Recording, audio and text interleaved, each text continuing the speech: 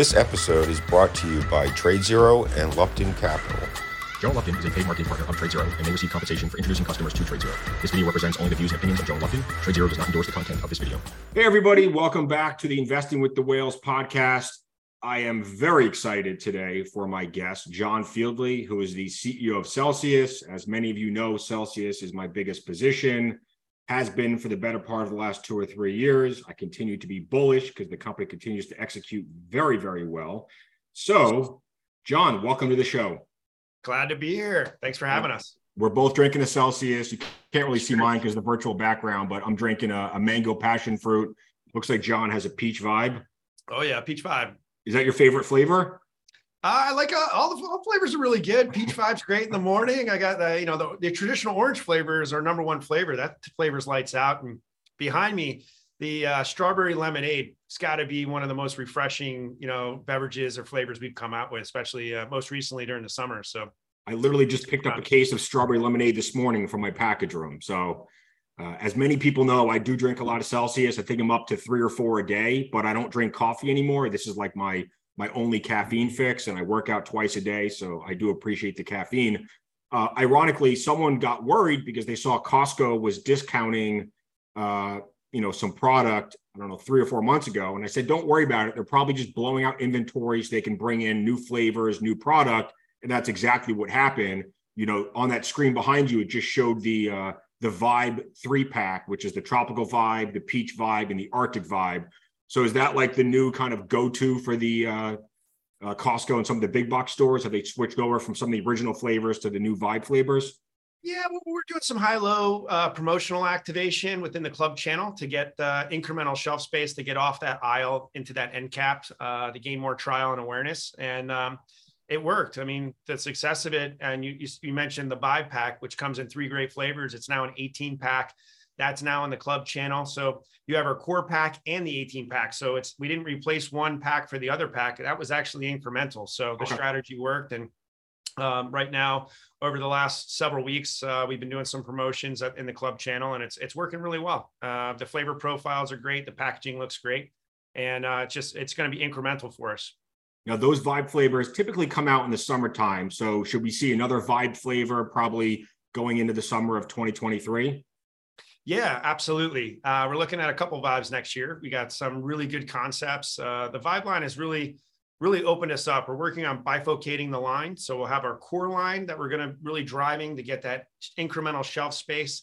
And then we're learning more about the consumer on the Vibe line. We think it's going after more of a traditional energy drink consumer, especially as we gain more distribution with the Pepsi partnership into more traditional, convenience store shelf space where traditional energy drinks are sold. So we're learning more about it, but we're really bifurcating the line. So you have our core line, we'll have our Vibe line. It offers our sales team members more product to sell and really to, grab that shelf space, which is so important to get that billboard effect. So there's a lot I want to talk about in the next 20 or 25 minutes. You guys had a phenomenal Q3, lots of great news. Obviously, Q3 earnings beat expectations, blew out my wildest expectations. I was a little nervous that you guys were going to run into some hiccups between, while you transferred over or switched over to Pepsi. Clearly that didn't happen with the numbers that you guys put up. So, first off, you've been the CEO for Celsius for how long now? Yeah, since 2000, really, I did a dual role. So since 2017, so going on 5 years. And what did the company look like back then? A lot of what we know about Celsius now with the store counts and the Pepsi distribution deal, none of that existed 4 or 5 years ago, right? Yeah, no, none of that did. We were really focusing on grocery channel and the fitness channel at that point in time in 2017, really we're going direct to retail and leveraging the wholesaler network. We were in 7-Eleven, so we're really nurturing that relationship back then as well. We had some big wins with 7-Eleven in 2017 and 18, where we gained more distribution on a national level. But the company has totally transformed over since 2017 when I took over the role as CFO. And if you go back, I've been with the company since 2012. So been a long time. When I started, we were getting kicked out of every retailer in the country. So it's really a turnaround business here from where we're at today. It's just exciting. The brand is resonating with such a broad consumer base, and the product's great. So during the pandemic, when the fitness channel sort of shut down, right, gyms were closed and that, you guys lost some revenues because of that, you turned your focus to Amazon, correct?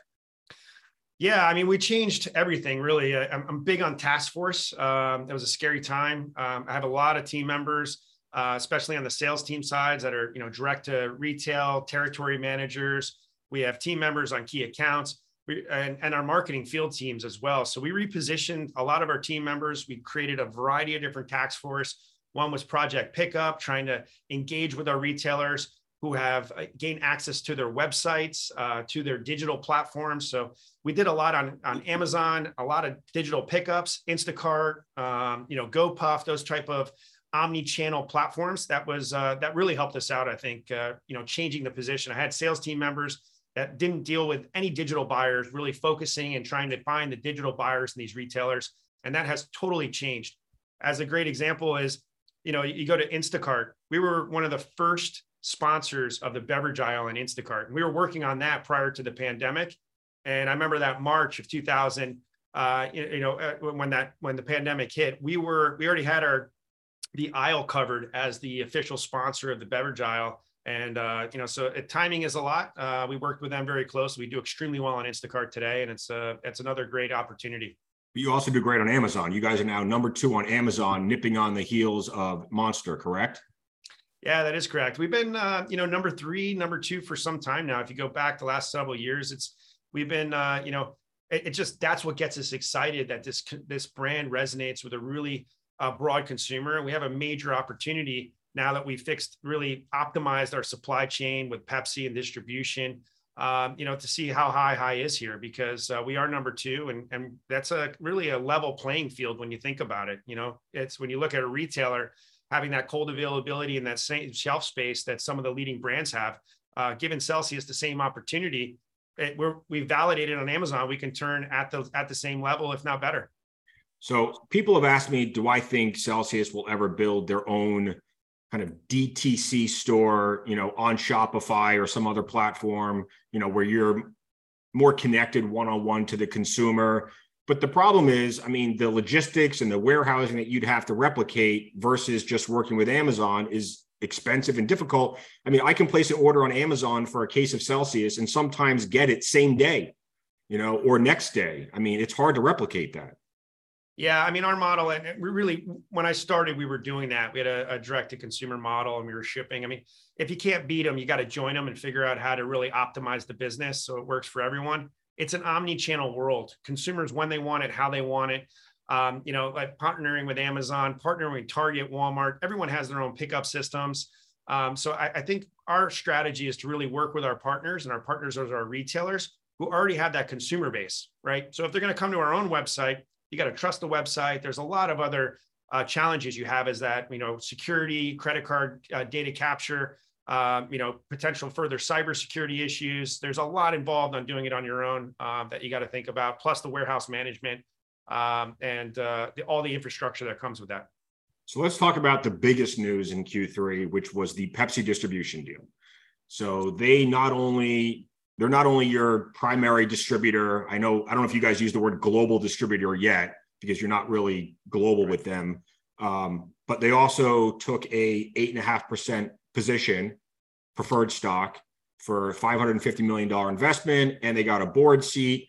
And the guy that joined the board from Pepsi looks like he has a ton of experience in international growth and strategy in Russia, Asia, Australia, Europe. So talk to us about that entire deal, how it started, when it started, why you guys closed the deal with Pepsi, and then what it means going forward.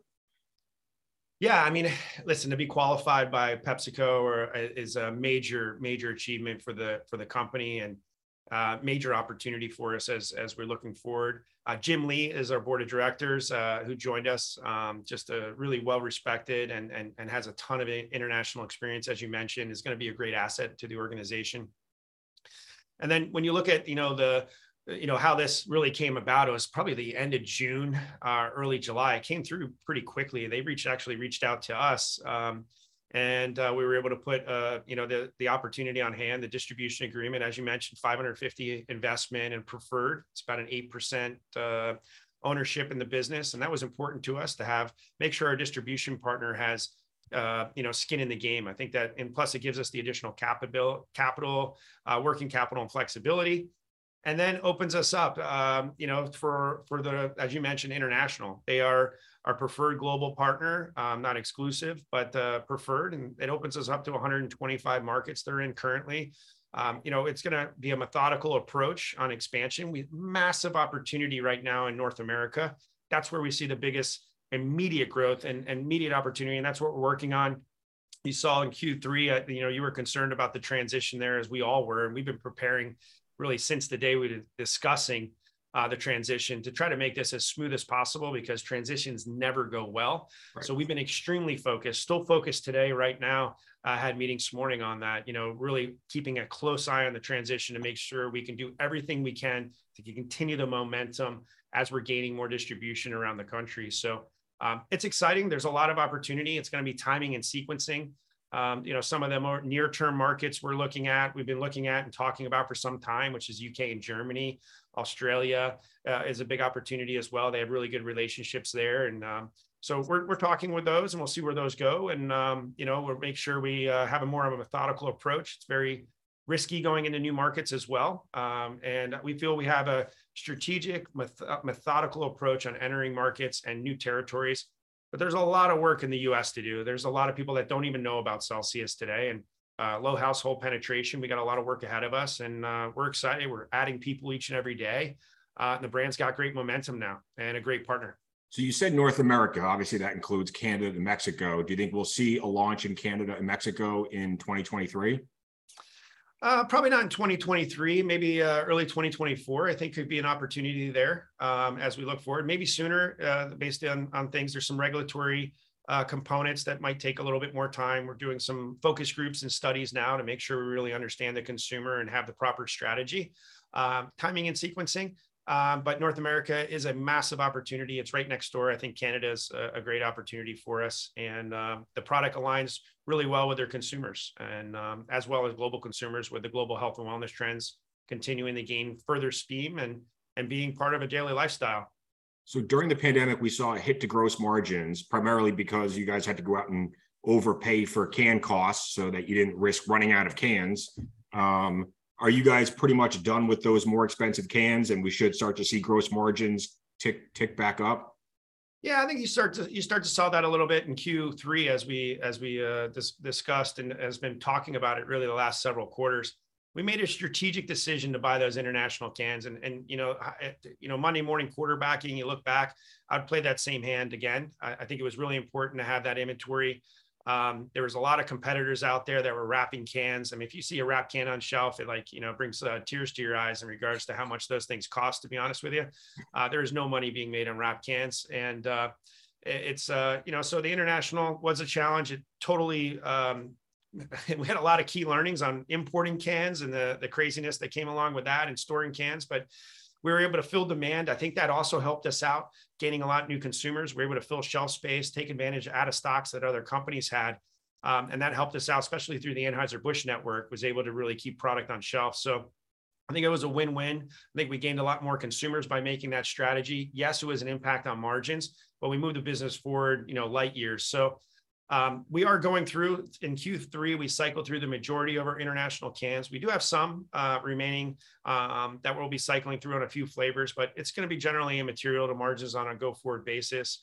And we anticipate being somewhere in the mid-40 range on gross profits by the end of the year is kind of what we're looking at as we move into 2023 here. So I think we're in good shape. Obviously, there's a lot of pressure, inflation, logistics, can pricing, aluminum, alloys. There's a lot of other input costs. We're gaining more efficiencies with the PepsiCo system as well. So we're trying to produce our product closer to our warehouses, closer to our volume, which will put less miles on cases. So although we have inflationary pressure, we're also gaining leverage with scale, which is helping us, maintain some cost structure as well. So you just answered my next question, which was going to be, besides help with distribution, what else does Pepsi bring to this relationship? And I assume it's with manufacturing, with logistics, in terms of sales and marketing. So Pepsi has something like 500 to 600,000 coolers in the US. And then there's like 50 or 75,000 energy coolers, right? Yeah. So, because they have Rockstar, they have a couple other brands, but you guys will go into, I assume, all of those energy coolers, and then eventually get into the 500,000 or 600,000 stores. Well, I mean, that timing and sequencing through there, they do have massive availability. I think, immediately when you look at Bang coming out of their system, that's going to be replaced with Celsius and those energy coolers. So I think there's about 50 to 60,000 out there. So that's somewhat immediate that will gain access to cold placements. Then you're looking at about 100 to 150,000 independents. So Pepsi has a program called the Metals Program for independent owners, where actually Pepsi acts as a category captain and manages the cooler space. So it's really, just think about it as like a convenience store, like a 7-Eleven or a Circle K. It's a planogrammed set that is Pepsi manages for these independents, and about 100, 150,000 out there in the US. So we will be planogrammed in those independent coolers. So that's another great benefit as well, going into those that distribution, which we didn't have prior. Also, food service is a massive opportunity. You mentioned, some of the coolers that are out there. In addition to the coolers is vending, at work locations, with everyone getting back a lot of companies going back to the office.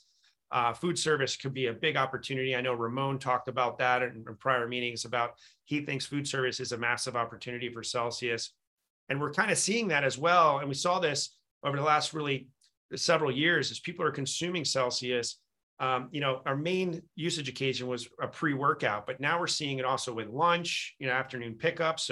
And we're noticing, according to the numerator data we got, that at 52% of our sales is coming from increased consumption. So that's our core consumers drinking more Celsius because of its availability. So I think hands down, Ramon could be right here at the end of the day, that food service could be a massive opportunity. We're starting to enter in some universities, college universities, massive, and also some sporting arenas we're testing out currently. So you brought up Bang, so I'll go off of that. So Bang was number 3. You guys were number 4. And then Bang got into some legal trouble with Monster. They lost some court battles. The CEO is sort of a loose cannon, and Pepsi dissolved that relationship or terminated that relationship. And I have no idea what's going to happen to Bang, because they lost their distributor, and they're going to have a hard time rebuilding their DSD network because they've already pissed off every other distributor. So Celsius is now number 3 in the country, correct? Yeah, that was the last data we had for the 1 week data pull. 1 week is not a trend, but just full transparency. But the latest data that we had and released on the earnings call, we were the number 3 energy drink, and it's it's amazing accomplishment to be at this point. We're far from number 2. I mean, the next hurdle, when you look at where number 2, which would be Monster, they're sitting at 27% share approximately. And you guys are where? You're like five now, 5.3. Yeah, like I think it was 4.7 share was the last data there. So I mean, it's amazing, But then you're sitting at number 3. There's a lot of other brands coming after you quickly, so it's a very uneasy number 3 position to be in, and we got a lot of work ahead of us. Well, when I first bought my Celsius shares back in 2020, I think your market share back then was like 1.2%. So you guys have come a long way in the last 2.5 years. We have.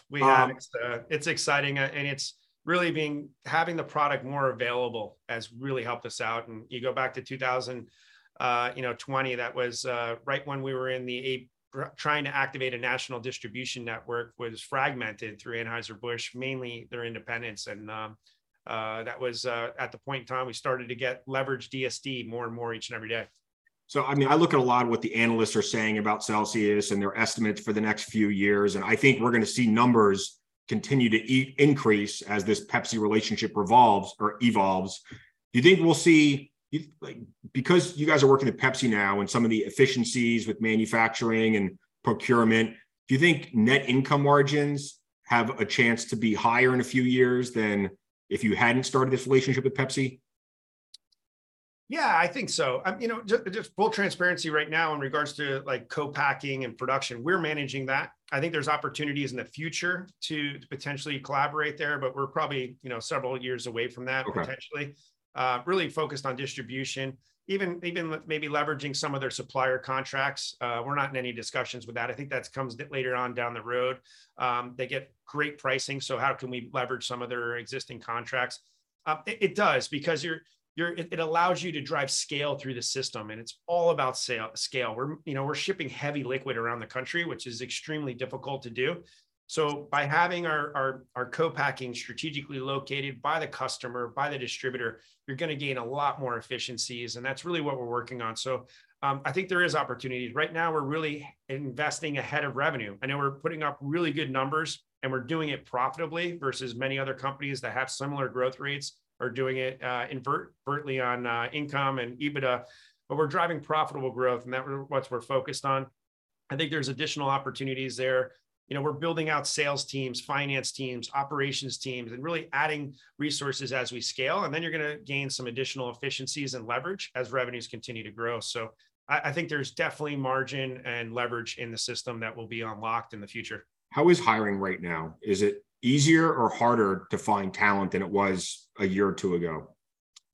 I would say it's easier now than 2 to 3 years ago. It was the brand is especially with Pepsi getting qualified. We're able to get a lot more talent on the team that we couldn't attract before. So I think everyone is really becoming believers in the brand, seeing the results, having the number 3 position with the growth that we're putting up.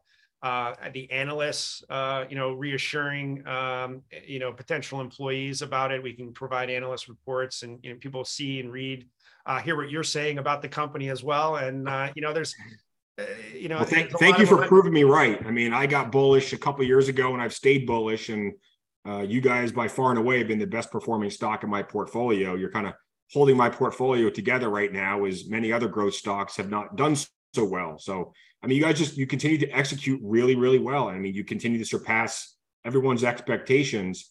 So Costco has been a very, very successful partnership for you guys. And I know recently you also brought on BJ's and Sam's Club. Are they off to the same successful start that Costco was?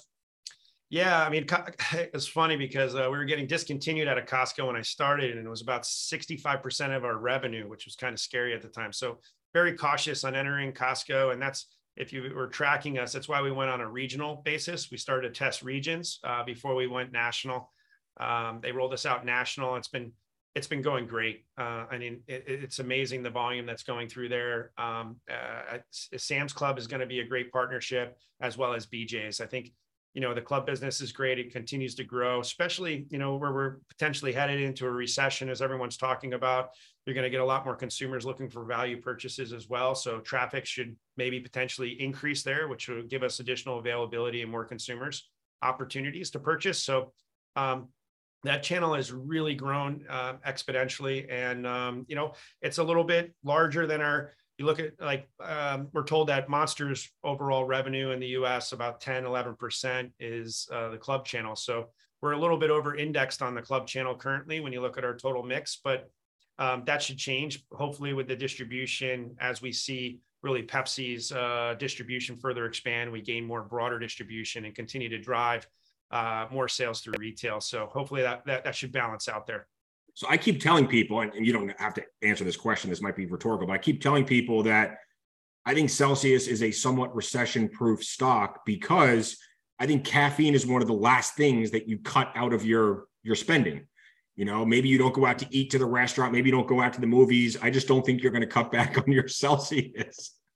Yeah. I mean, I agree. I mean, going through the pandemic as well, I thought we were going to lose sales. We didn't with some of the strategies we put in. I figured if folks were at home, there's an opportunity they would move to maybe coffees or teas or some other alternatives. And that's not the case. I mean, we've really built a loyal consumer. Celsius is part of a daily lifestyle, a daily routine. And I agree with you 100%. I think we're probably not the first product you're going to cut off your list. You might change the restaurant you go out to dinner at. You might not order, that extra glass of a cocktail or wine at dinner, or maybe, not have a dessert. I think there's other ways you're going to be cutting back before you cut your Celsius out of your. You can go into Costco and buy the 15 pack or the 18 pack for less than $1.50 a can, or you can go into Starbucks and pay, $6 for your latte. I mean, I think we know which one you're cutting out. Last couple of questions, and then I'll let you get back to your day. The $550 million from the Pepsi deal investment, where do you think you might spend that money over the next couple of years? Are you guys looking at potential acquisition targets?